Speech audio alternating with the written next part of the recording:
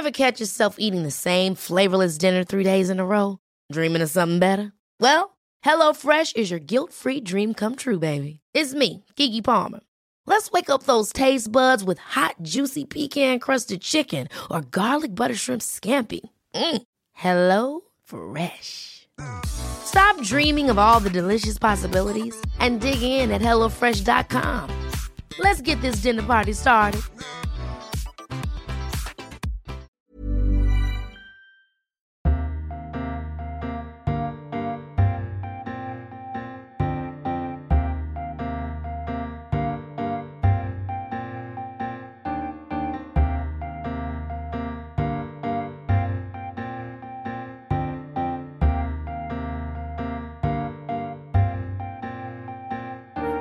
Welcome to this week's episode of the TLS podcast. I'm Alex Clark, and Lucy Dallas, the TLS's arts editor, is here with me. Lucy, how are you? What's in your stocking? I don't know what's in my stocking.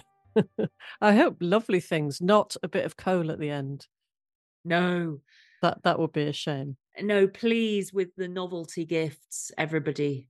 Well, coal's not novelty. Coal just, used to be useful in the old days, but now they think they're being bit... funny, though, don't they, if they give you coal? Well, let's just hope you get something good. Yes, like everyone else, I'm still running around thinking about things I've forgotten. And I told you just before we came on air, I just found myself in a stationery shop, which usually I don't have coal to go into very much, not least because we've got a bunch of TLS stuff here, of course. But I found myself in a stationery shop surrounded by all the lovely things, and then bought a number of the lovely things and nearly fainted when I saw how much it cost and came out again. So that seems to me to be a fairly authentic Christmas experience. Yes, you've had the full experience in a time. Did you get yourself a present? I've been doing that a little bit. Inadvertently. I think, you get things and you go, I wonder, oh no, it's not quite right for them. Maybe I'll just hang on to it. So maybe I have. We'll find out afterwards whether I have or not. How about you? You gearing up? I'm kind of gearing up, but my slightly grinchy kind of take on Christmas as the host of the Christmas dinner for a large family is that, I mean, not that my family have all been saying, shall we bring a lovely pudding or shall we bring a case of wine? They haven't actually been saying that. Luckily, they don't listen to this. I don't think.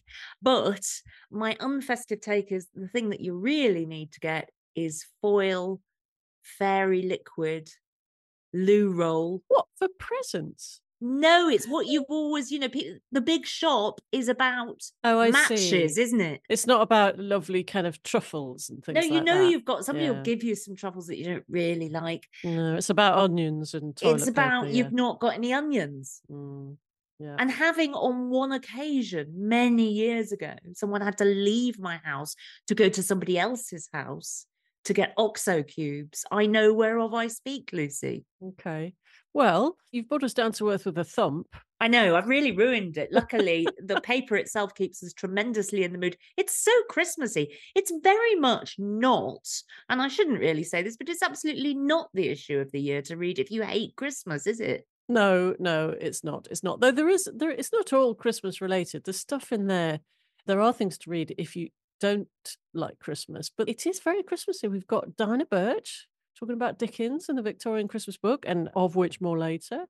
We've got a review of the stories of our favourite Christmas carols. I love that piece, not least because I don't think Mel Torme gets very many outings in the Times literary spot. So do I. I love him. The Velvet Fog, they called him. Exactly. I just don't think he appears in the pages very often, or certainly often enough. Yeah, no, I'm absolutely with you. There's a brilliant piece by Miranda France, who's come on many times and talked to us about cuteness and kawaii and how it's rewired our brains. We've got Rowan Williams, no less, writing about the Oxford Handbook of Christmas. We've got two Christmassy pieces on the arts pages. One, we're going to talk to Toby Lishtig in a minute about Roald Dahl adaptations, and then a lovely piece by Michael Caine about The Boy and the Heron. It's not Christmassy, but it's out soon. It's apparently the last film by Miyazaki from Studio Ghibli, which I'm really looking forward to seeing. Wonderful. And also, there's a great big quiz. There is the legendary Impossible to Do TLS Christmas quiz. What kind of thing is being asked of us this year? Well, I can't reveal that because people will have to go Go and have a look. The one thing that we do ask is for people not to Google things. Yes, because you're only cheating yourselves, people. If you can do it without Googling. Frankly, I can do such a small percentage of it that it's embarrassing. So I think we should skim over that quite quickly, though. You're absolutely right, Lucy. Let's get on with the podcast in hand, in which we get in touch with our inner children as Toby Lichtig joins us to talk Willy Wonka and the Witches, and the clanking of the chains approaches as Dinah Birch revisits perhaps the most famous seasonal novel ever, A Christmas Carol. But first, it's the festive season, so that means showtime. And for once, right now, we're not talking about A Christmas Carol, though more on that later.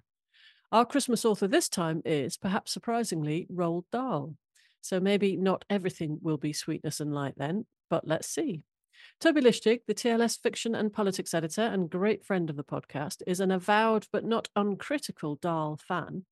So I asked him to see The Witches, staged as a musical at the National Theatre, and the film Wonka, and report back.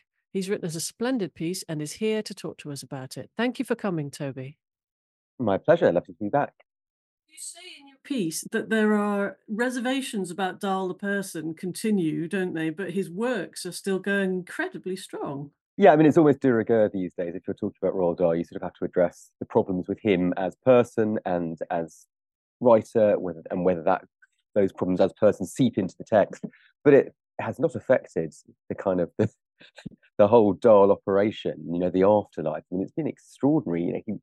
He sold extremely well in his lifetime, but he died in 1990. It's getting up for 33, 34 years ago, and our thirst for him and for sort of new Dahl, as it were, so adaptations, spin-offs, rethinkings, is completely undiminished. And these two new versions or spin-offs are proof of that. And then they're not the only ones recently. There have been other things as well. And I mentioned at the beginning of the piece, the Matilda the musical, Tim Minchin's adaptation. Huge hit, massive operation. And actually, I happened to catch that quite recently as well. It's very, very good. Yeah, it's a huge money spinner. So yes. Yeah. And those Wes Anderson adaptations of Henry Sugar that are on the telly, aren't they were released on the BBC, I think in September, and I think they're still available on iPlayer. Exactly. So I think they're Netflix actually now, just to be pedantic. Netflix. I see. Okay, they're Netflix now. Good to know they've moved across. Yeah, and obviously Wes Anderson has done quite a lot of Roald Dahl adapting in the past, including Fantastic Mr. Fox, an adaptation I like very much as well. So yeah, exactly. So all direction and kind of in all keys and registers. Wes Anderson is a very different director from someone like Tim Burton. He's also adapted Dahl. So yeah, it's a really interesting afterlife. And we needn't really ask in a way. I mean, you said there, the question of whether Dahl's personality seeps into the texts. I mean, it really does, doesn't it?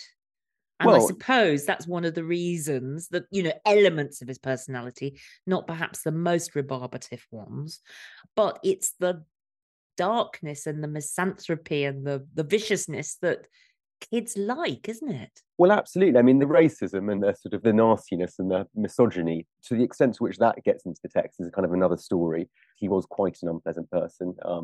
He was a multifaceted person. I think there were lots of wonderful things about him too.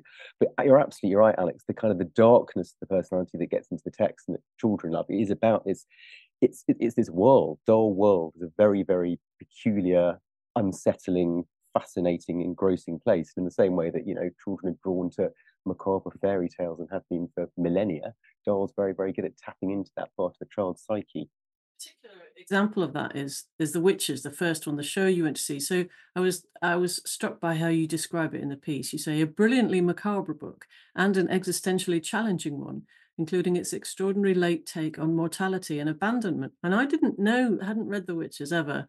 Didn't know the story and learned it from what you told me. And I find it really, really heartbreaking. It's very, very tough thing. I mean, for anyone to think about. Absolutely. It's extraordinarily moving. I remember reading it as a child, and I reread it to my children recently and sort of wondered how that ending stood up, and it completely stands up still. So I'll try and be brief to kind of précis it. So the book starts in classic Roald Dahl style with the death of parents. And this small boy is adopted by his grandmother. They become very, very close.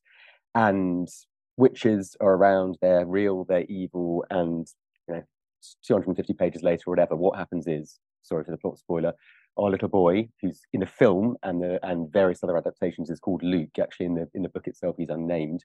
He gets turned into a mouse, and this is very sad and appalling and weird, but he can still talk, and that's good. And then he comes to this realization that because he's a mouse, he's not going to live very long, because mice don't live very long. And there's this line in the book that actually boy mice live to about 8 or 9 years, whereas normal mice live to about 4 years. And he and his grandmother realize that means that neither are likely to, predecease the other. They're basically going to die at the same time. She's already in her 80s. She's probably only got another good 7 or 8 or 9 years left in her. He's got the same. And this is like a kind of happy ending, this realization. And it's extraordinarily moving. But you read this to children and they're really taking it in. It's a very challenging idea because they're confronted with the idea that they're probably going to outlive their parents and what this means and the sadness of it. But somehow in the context of the book, the sadness, it's not quite taken away, but they basically get away with it because neither the carer nor the child is likely to outlast the other, at least in the schemata of the book. And it's very, very beautifully done. And it really is extremely moving, I think. So it's a kind of we're all going to die, but at least we'll go together sort of vibe. Exactly, yeah, exactly. Which is, My of course, goodness, not I true. can't imagine how you know quite. I can't imagine how you actually do explain that to small children as you're reading it to them and trying to get them to settle down for the evening. From my own experience, well, my kids anyway, they just sort of took it in, and they didn't even, because it's very, very beautifully done in the book, they didn't really need to ask questions, or maybe the questions came out later. I know the littler of my 2 children is quite scared of the witches, understandably, having read that book to him. But it is, it's pretty challenging. Toby, fast forward to the therapist's couch in 20 years' time. Yes. It'd be a very tough end to any book, but it seems especially difficult that it's about a child having to come to that realization. Exactly. And the fact that it's cast as like a happy ending. This is the happiness. They're both going to die together quite soon. Yeah, yeah. So this stage version is adapted by Lucy Kirkwood, who is a serious dramatic talent, especially probably best known for Chimerica, isn't she? Yeah, absolutely. So does it keep quite a lot of the darkness? Is it, I don't mean faithful, to the letter of it, but is it faithful to the spirit? So it's semi-faithful to the spirit, and it does keep the ending, which I was pleased about, because the film adaptation balked a bit. I think it's from the early 90s, and Luke gets turned back into a human, which I thought was a bit unnecessary. In terms of kind of timbre, it's pretty camp. It's pretty fun. It's I should say it's a musical, and they're obviously trying to emulate the success of Matilda. I would say that must have at least partly have been in Lucy Kirkwood's mind, and the rest of the people who devised this. It's lots of fun. The witches themselves are definitely scarier on the page than on the stage, but I don't think that's a problem. And I guess they've probably got one eye on the West End spin-off, and it can't be it's got to be pretty family friendly. So I think they've actually got the balance quite right. They've got it. I can see why they've toned down some of the sinisterness. It's lots of fun, and the musical numbers are pretty good. So I'd say they've done sort of done the right things with it. And you went along, didn't you, with a young companion? I said to take someone young with you so that we can trust their judgment, because they're the real audience. So I should actually thank you, Lisa, because this was a wonderful commission. Not only did I get to go to the to the theatre and to the cinema, but I got to bring my young companion, my daughter, my 8-year-old daughter, with me. So she went to both press nights, which was incredibly fun for her. I think she absolutely loved it, and we felt very, very lucky. So that was great. And she absolutely loved it. In fact, I did whisper to her about halfway through, because we've been to see Matilda a few days previous. I said, I do really like this, but I think the songs in Matilda are a bit better, actually.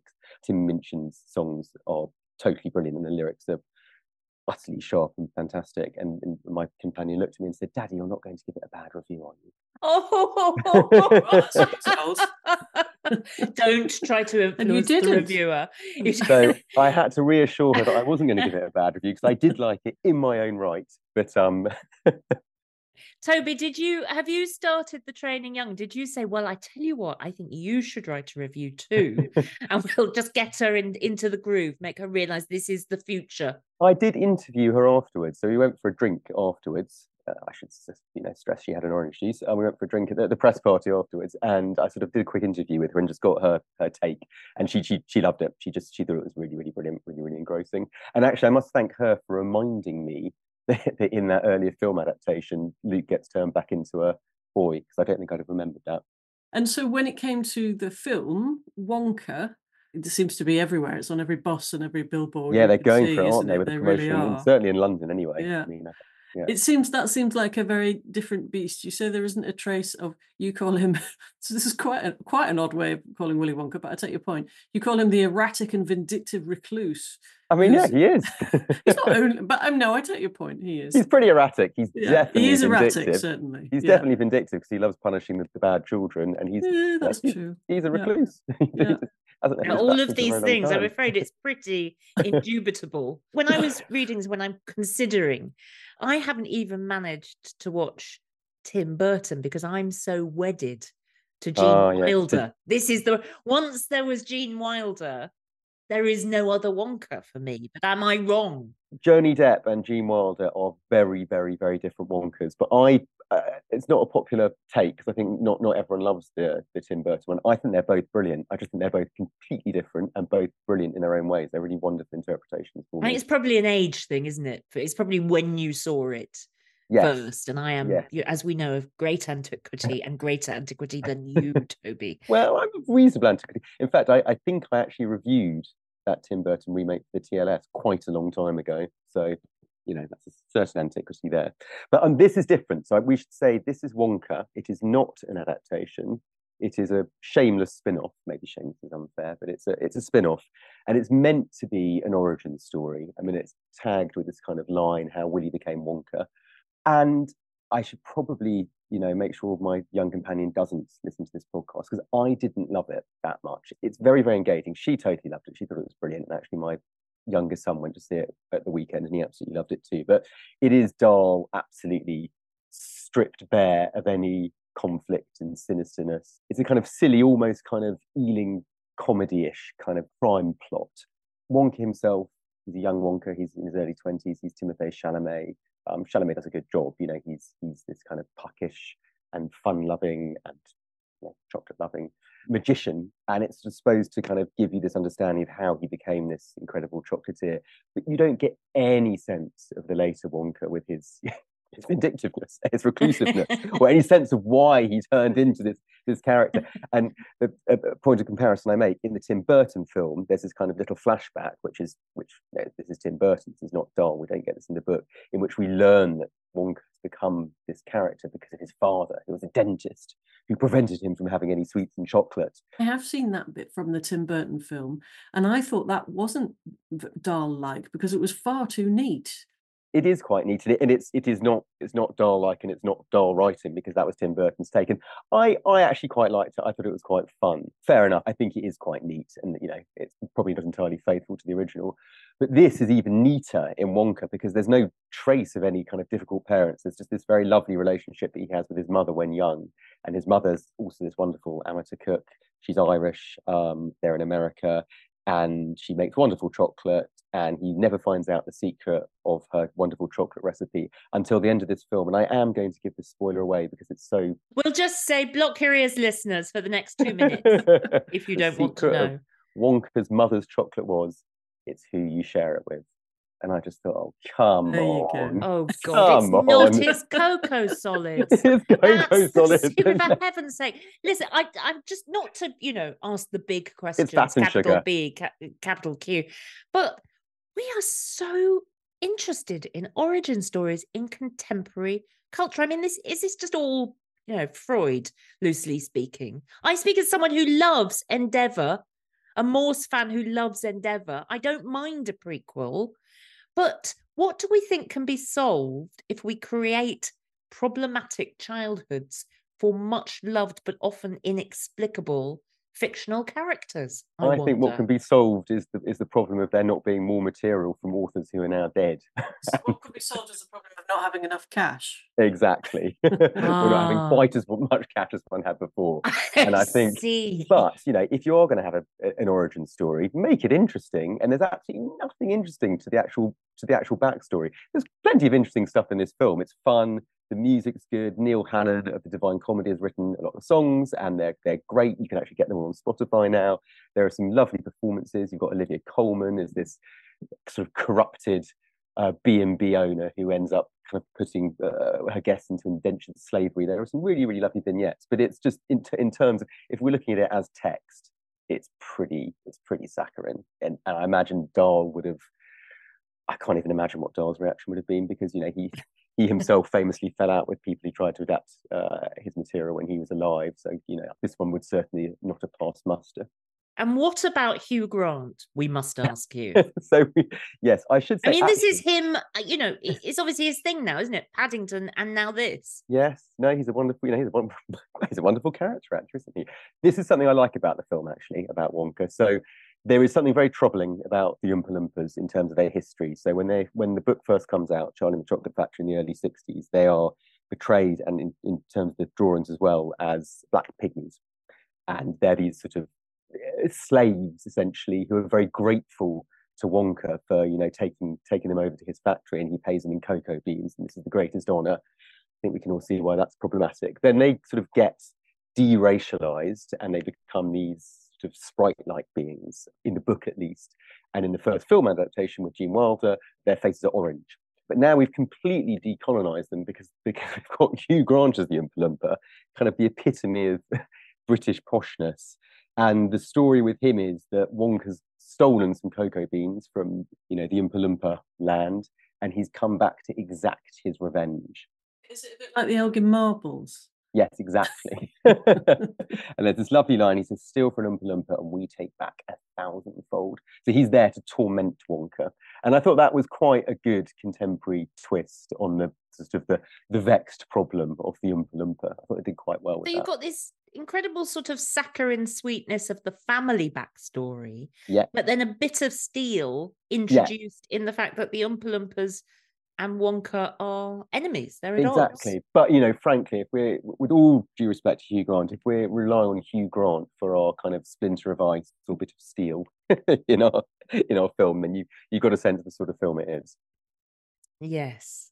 This one is a family film as well, isn't it? It's festive family fun. So did your daughter she did like this she one absolutely too? loved it, and she'll be very sad. In fact, I think I can hear her in the room next door, so I better keep my voice down.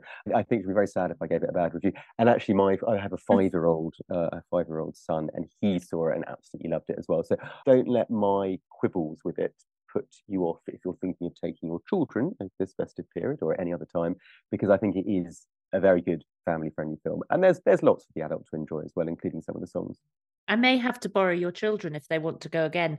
Toby, I've been put in mind, probably by the mention of Hugh Grant, of going to see Paddington in the cinema when it first came out. And it was a Christmas time. And I think I went with a male companion, not young. And I think we went in the daytime. So we were the only unaccompanied adults there. And we sat behind a little girl, and you'll remember at the very beginning of the very first Paddington, when it is black and white, and he's there in Peru with Aunt Lucy, etc., and Uncle Pastuzo, Pastuzo, and then it dissolves to now, but the screen goes black for a few seconds, and the little girl in front of us just said, "Is it the end?" And her poor mother had to explain there's about another hour and a half of this stuff to go. And because we were worried, but we came out and you go, God, what, we just look strange. We look like we've forgotten our kid at the pick and mix. The first time I went to see Paddington, I did go with kiddies, but actually I was sitting next to a row of adults, and everyone was really laughing. I loved the first Paddington. In fact, I thought that, because Wonka is made by the same people, isn't it? This is germane to our discussion. It's the same director, I think, possibly the same scriptwriters.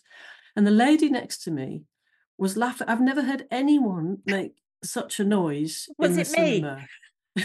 No, but she was actually, I've never heard any human do it since. She was hooting, really hooting. And so we all just let rip, because we were trying to be well behaved, but then she was hooting so loudly, like as loud a noise as you could make. I just thought, well, this is wonderful. So everyone at the cinema was just, was going for it. I thought that Paddington, your point about jeopardy, Toby, and Paddington's very, very sweet film, but the jeopardy, I suppose, is that he doesn't fit in, and he is basically a refugee. And there's a genuine question about whether he can remain, or whether he will remain, or whether he's happy. And that there's a poignancy throughout, isn't there?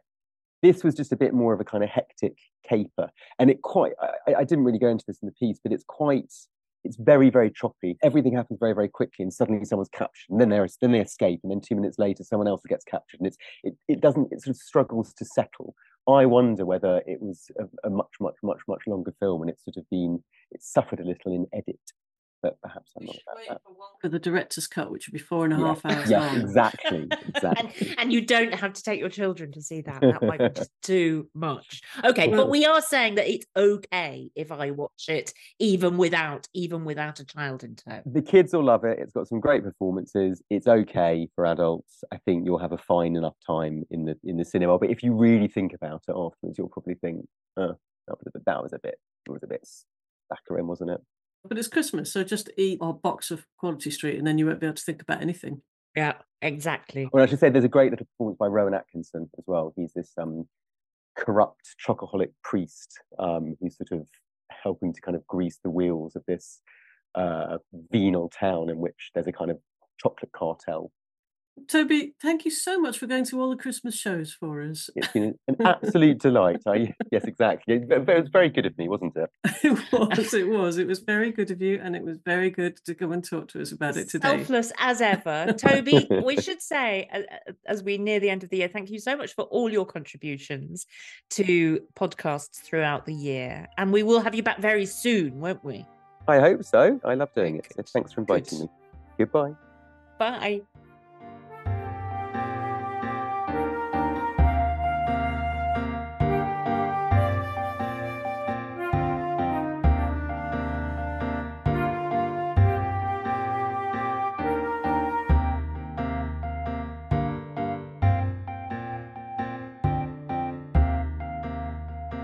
Still to come on the show, Dinah Birch on Charles Dickens and his part in the invention of Christmas.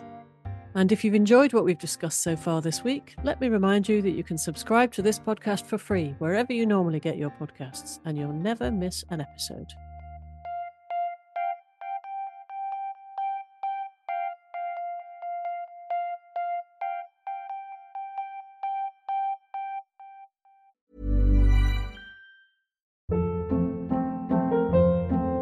Hold up. What was that? Boring. No flavor. That was as bad as those leftovers you ate all week. Keke Palmer here, and it's time to say hello to something fresh and guilt-free. Hello Fresh. Jazz up dinner with pecan-crusted chicken or garlic butter shrimp scampi. Now that's music to my mouth. Hello Fresh. Let's get this dinner party started. Discover all the delicious possibilities at hellofresh.com.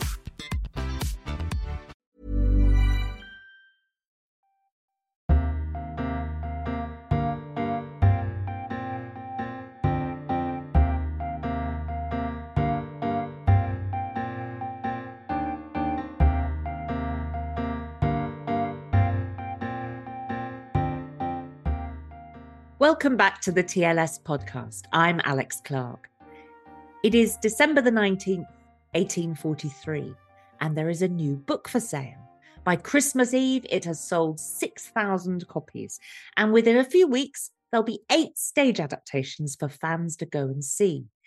This is merely the shape of things to come for a novel that has never been out of print, has spawned at least 100 films, including one featuring the Muppets, and whose plot, characters, and atmosphere have thoroughly entered the collective imagination. It is, of course, A Christmas Carol, the work of the then 31-year-old Charles Dickens, and the subject of a wide-ranging essay in this week's TLS by Dinah Birch, who we're delighted can join us now. Hello, Dinah.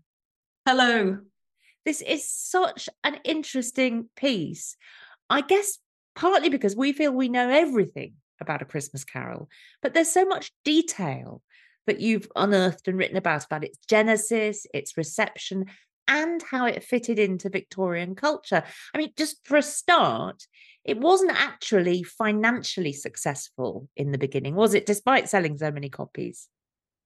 It did eventually earn a great deal of money for Dickens, as did its successors, Dickens' later Christmas books. But no, not first time round on first publication. And that's because Dickens really cared about making the book beautiful. a lovely Christmas present. So he fussed about the way in which it was to be produced, the gilt-edged pages, the colour of the end papers, the quality of the illustrations. So in the end, the production costs were high and the profit margins very small. So though he was selling thousands of copies, if you have very low margins of profit, then of course you're not going to make much money. And an additional complication was that because it was so successful with readers and critics, it was almost immediately plagiarized. So Dickens then incurred legal costs to try to stop the plagiarization with limited success, but they amounted to quite a lot of money too. In the end, he did make money, but not in the short term, no. I'm feeling terribly sorry for him now because he kind of blew the budget, basically, or just decided not to have one. But he really did want, or he needed money, didn't he? He already had 4 children. And he got these 5 novels that he'd written, including Oliver Twist and The Old Curiosity Shop and Nicholas Nickleby, very successful. But he just published Martin Chuzzlewit, and it wasn't doing that well. That's right. And he was worried about money. He was on a decent income, but he was a spender. And he spent more than he earned. You can see his preoccupation with debt in many of his novels. Think of Mr. Micawber in David Copperfield, always spending that little bit too much. And this was true of Dickens. He loved to entertain friends and visitors, to live well. As you've noted, there were children. There was another baby on the way. Dickens had very mixed feelings about that, though he was, of course, at least partly to blame for this situation. He had money problems, and not only was he worried about money, he was worried about his changing attitude to money, the way in which he was beginning to resent those who depended on him, his wife, his children, other family members who were taking advantage of his celebrity to either ask for money from Dickens or make money from Dickens's name. It was corrosive. Dickens was worried that he was being, as it were, corroded by money. And that's one of the motives for writing A Christmas Carol. One of the reasons why, and I do think this is part of the book's urgency, a reason for its success, there is a little bit of Dickens in Scrooge, that preoccupation with money, that impatience with those who needed money. It's, as you say, there's these extraordinary set of circumstances that he feels he needs money. He's worried about money. He writes it very quickly. He's young. He's got a big family. He's worried about his reputation. It's extraordinary that it's so good, isn't it? Because you'd have thought all of those pressures, sort of as though he was sort of churning it out to get good sales. You wouldn't have thought that would necessarily result in a good book. And yet, it's still here. We're still talking about it, and it's still resonant and still very good to read. Indeed, it is a very good book. And I think that the pressure that he was under, personal pressure, professional pressure, and also, we haven't touched on this yet, but I think is also part of the picture, his anxiety about what he felt to be the degradation of the culture around him, the poverty that he saw. All of those things come together to create a sort of, I don't know how to describe it exactly. It was a sort of creative storm in him. And I think you see it in the texture and quality of the writing, which is extraordinary. We often talk about Dickens's Christmas Carol as though it were just a story. And of course, it is a story. The mean-spirited Scrooge, the visits of Jacob Marley, the 3 ghosts, Scrooge's redemption. That's what we remember.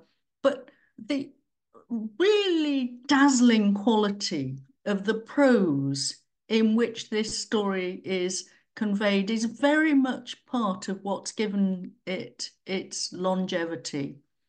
There's a sort of fever about the book. You see it in the abundance of the language, the way in which it constantly provides you with excess detail, lists of impressions, lists sometimes of retail goods.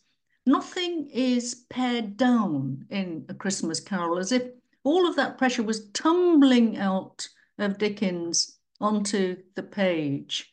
So there's a generosity about the quality of the prose that feeds into what Dickens is writing about. And yet it's not, I mean, as someone, we were talking about this a few weeks ago, I reread Bleak House recently, and yet it's not that long. It's compressed. It's all kind of, it's like a diamond. It's all been shoved in. That's right. It isn't very long, and it is very sharply focused. It's a story in its outlines that's really very simple. But returning to the question of why is it that it has such a grip on us? I think that compression is in some ways a little bit deceptive, because within the parameters of quite short text, there is a great deal of narrative complexity. I mentioned that almost feverish quality that the writing has. It's reflected, it seems to me, in the way in which the register of the prose is really oddly unstable. It's a kind of writing risk to take, but it's one that comes off in A Christmas Carol, that the prose flickers. Some of the ghosts do the same thing. That quality of uncertainty, the tone flickers between comedy, pathos, anger, contemplation, conversation. You never quite know where the next sentence is going to land you. You move with extraordinary rapidity from point to point to point in the narrative, all, as you rightly say, all condensed, but it contains, just technically speaking, a really dazzling richness and variety of narrative perspective. And one consequence of that is that the reader is never bored because of its unexpectedness, as it does take you from place to place. It is a restless text, just as Scrooge travels in this book, travels into his own past, travels with the ghost of Christmas present to different locations for Christmas, travels into the future. It's a book that denies the possibility of any fixed point, although it also has that kind of narrative shape, the narrative arc that takes us to Scrooge's conversion and redemption. I was really interested in what you said in your piece, and you're talking about here, I think, too, this theory of Scrooge and his similarity to Dickens, and the fact that we as readers do sympathise with him, and in particular with his unhappy childhood. And your argument is that was very important to Dickens. He saw that element of his own childhood mirrored in his characters, didn't he? I think that's right. And Dickens was at this point in his life beginning the process of coming to terms with the trauma, as he came to understand it, of his own childhood, the neglect that he felt that he had suffered, the way in which his welfare, his prospects had not been taken seriously. All of that left a deep mark, a deep wound. And we see that process enacted in Scrooge. I mean, the pivotal point in Scrooge's transformation is his recognition of the sorrow of his past and his weeping for himself. Self-pity, not usually an emotion that we see as productive, but it's a very necessary emotion for Scrooge. And in fact, Dickens dwells on this elsewhere in his fiction, that we do need to have compassion for ourselves before we can move to have compassion for others. Yes, there's a lot of Dickens in Scrooge. But I've also said in my piece, and perhaps this is a more controversial point, not everyone will want to accept it, that for most people, I won't say this is true of everyone, but for most people, there is a little bit of Scrooge in us all, that impulse. To sit on your gold. It's mine. Absolutely. And to be impatient with the needs of others, and to feel, for a whole variety of reasons, sometimes, anxiety, insecurity about our own position, that really, really, it would be very much better if people weren't making these bothersome claims on our generosity or our charity, our fellow feeling, and that it would be sensible just to hang on to what we have to make ourselves secure. And at this time of year, particularly, I should say, we're recording this on the 19th of December. It's exactly 180 years since the book first came out.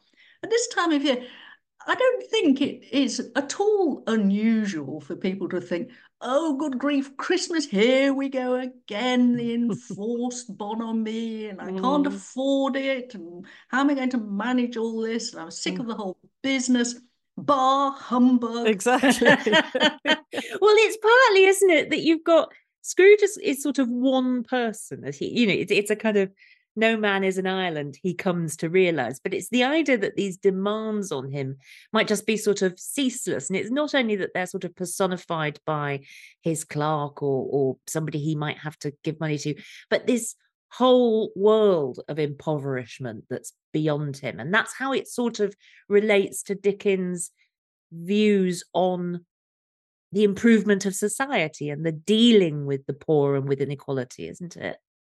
That's right. And Dickens, as a young man, at this point in his life, and you see it in the early novels, is pinning a good deal of faith on the exercise of personal charity, personal benevolence, to mitigate against the distress of poverty and the disparity between wealth and dispossession that he saw all around him.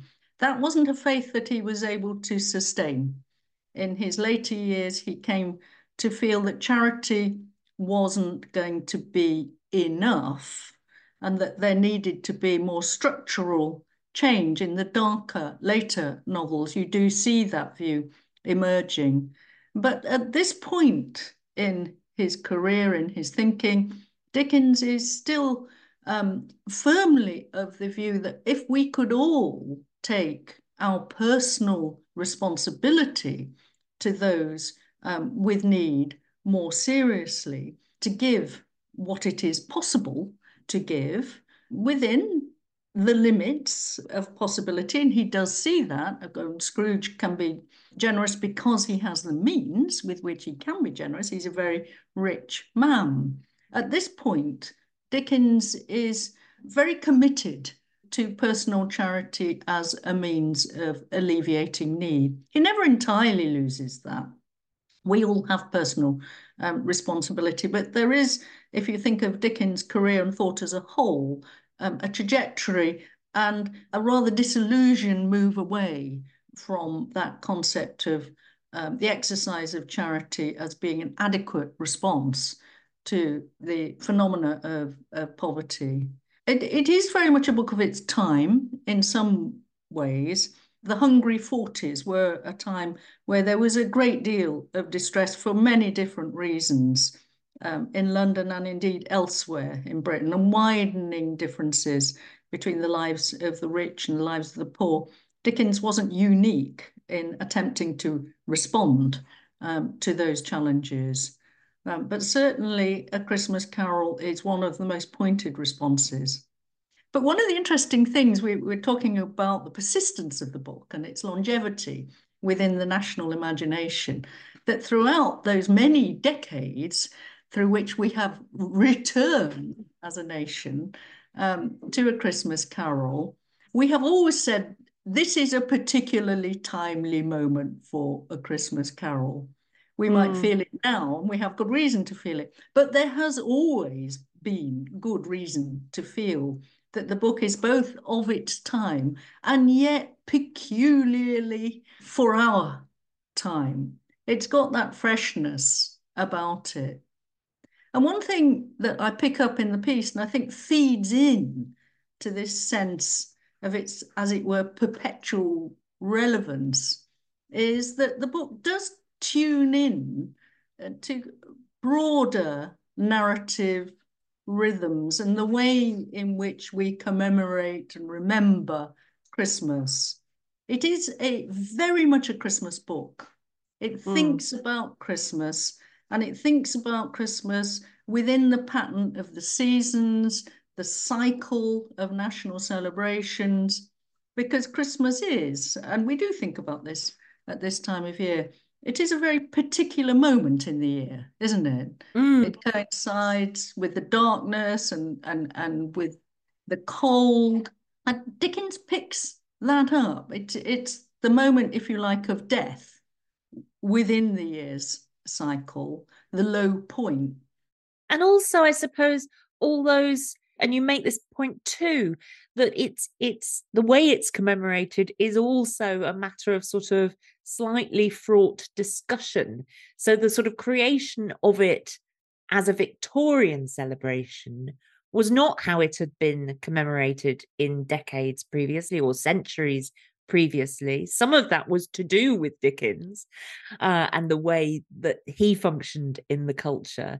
But it was, in Victorian times, terribly commercialized, terribly retail heavy, wasn't it? It was beginning to be at this time. There was that movement, which indeed persists, to see Christmas as a retail opportunity, which of course it was and is. 1843 was the year in which the very first Christmas cards were sent, another persistent tradition. So I think A Christmas Carol manages to balance the, I won't say timeless, nothing is timeless, but certainly older concepts of the midwinter festival, the turning of the year, the equinox, balances that with contemporary phenomena and contemporary concerns. That's one of the reasons for its success. The Christmas, which is our major national festival, on the one hand, it's different every year. It's not fixed, it changes. But on the other hand, there is something persistent about its basic kind of pattern, its model, which indeed predates the Christian festival all over the Northern Hemisphere. That moment of the turning of the year and the return of the light and the concept of the rebirth and new hope, it's celebrated globally. It isn't just an English or a British moment. So it taps into both those topical concerns and those broader, older preoccupations. That's part of its brilliance. It works, it's very short, it's a simple story, but it works on so many different levels.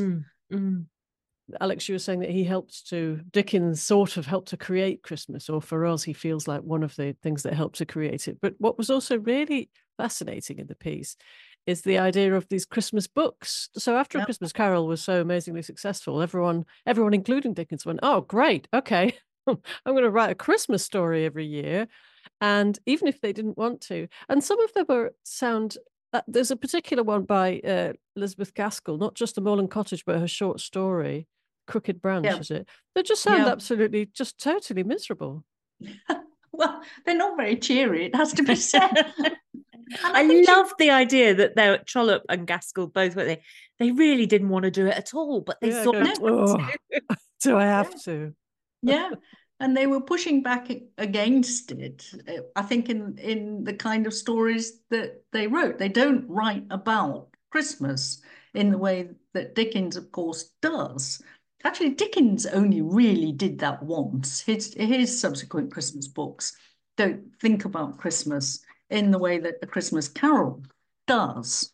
But yes, there's almost a kind of bleakness in Gaskell's Christmas stories, but I think that was partly due to what was really quite firmly embedded in her nature, a suspicion of Dickens's celebration of excess, of abundance, of the potency of charity, those things that we see in A Christmas Carol, they're really not so important to Elizabeth Gaskell, partly perhaps because she is embedded in a very different culture. Obviously, she's not a Londoner, she comes from a more northern and nonconformist culture. And nonconformists generally at that time were not so inclined to see Christmas as this kind of national festival of giving and feasting and abundance. There were exceptions to that, but broadly speaking, the nonconformist culture doesn't do that in quite the same way. I mean, we remember, of course, that Oliver Cromwell, famously Puritan, tried to ban Christmas altogether. Yeah, never with any complete Didn't work, success. did it? Not one for the paper hats. There's a brilliant phrase you've got in your piece where you say that the best comfort that Gaskell has to offer in, I think this is the story, The Crooked Branch. The best comfort she has to offer is that all suffering and injustice is alleviated by death. You're not going to put that on a cracker, are you? It really is a very different approach. And The Crooked Branch, Elizabeth Gaskell, as Dickens would sometimes complain, was sometimes inclined to take a dark view of matters, but of all the stories that she published, I think a Crooked Branch, or The Ghost in the Garden Room, as it was in that Christmas number, is the bleakest. Yeah, and she's a brilliant writer in quite a different way. And I do recommend in the piece The Old Nurse's Story, which is another denial, if you like, of Dickens's view of Christmas. You know, what is done in youth can never be undone, can never be undone. That's a very un-Dickensian sentiment. But The Old Nurse's Story is a cracking ghost story. It's a really, really good ghost story. It couldn't be more different from A Christmas Carol, but it certainly has its own claims. They're both worth reading. They're both still powerful stories, but nothing really quite touches A Christmas Story. It just works in so many different ways. I honestly think you're going to send me back to it this Christmas, because your piece there was just so much in it that was so interesting. But Dinah, would you mind if I put you on the spot and said, here, let's assume I've read my Dickens and my Gaskell over this Christmas, but if I were to do a reread over Christmas, doesn't have to be Christmassy, but from that era, what would you send me away with? Well, I would send you away with A Christmas Carol. And even those who feel that they know the book very well, I think are very likely to find, if they go back to it, and it isn't long, they will have forgotten some of its force. Yes, I'm sure you're right. But also, you have, we should say, and perhaps we'll close with this, you do mention the Muppets. And I am a person who has not seen a Muppet Christmas Carol.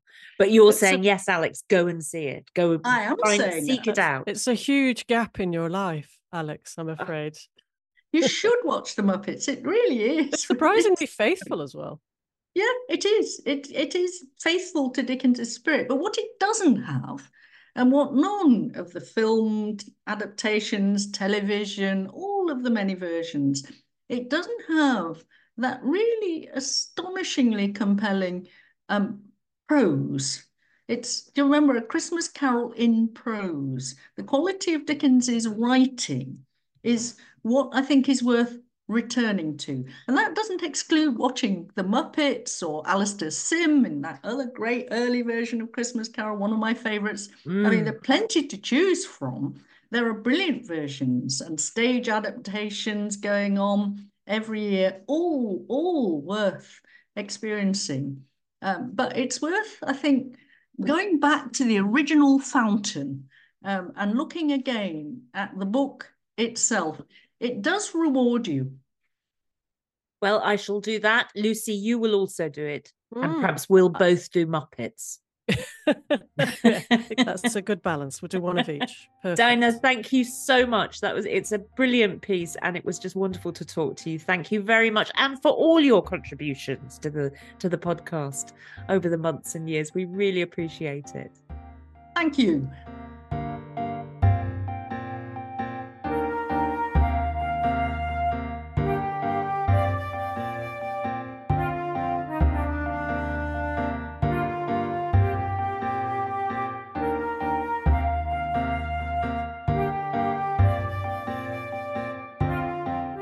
That's all we have time for this week. Our thanks go to Toby Lishtig and Dinah Birch. And thank you for listening to this episode of the TLS podcast, produced by Charlotte Pardy. We'll be back next week with our special programme of seasonal highlights. But for now, from Lucy Dallas and from me, Alex Clark, goodbye, a happy Christmas and a happy holidays.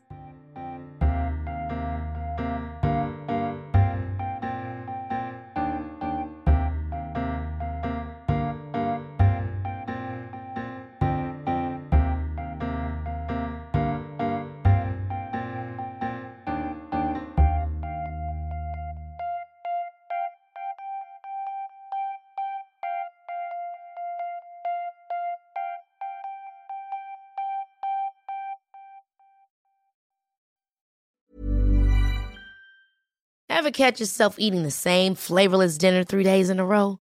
Dreaming of something better? Well, HelloFresh is your guilt-free dream come true, baby. It's me, Keke Palmer. Let's wake up those taste buds with hot, juicy pecan-crusted chicken or garlic butter shrimp scampi. Hello Fresh. Stop dreaming of all the delicious possibilities and dig in at HelloFresh.com. Let's get this dinner party started.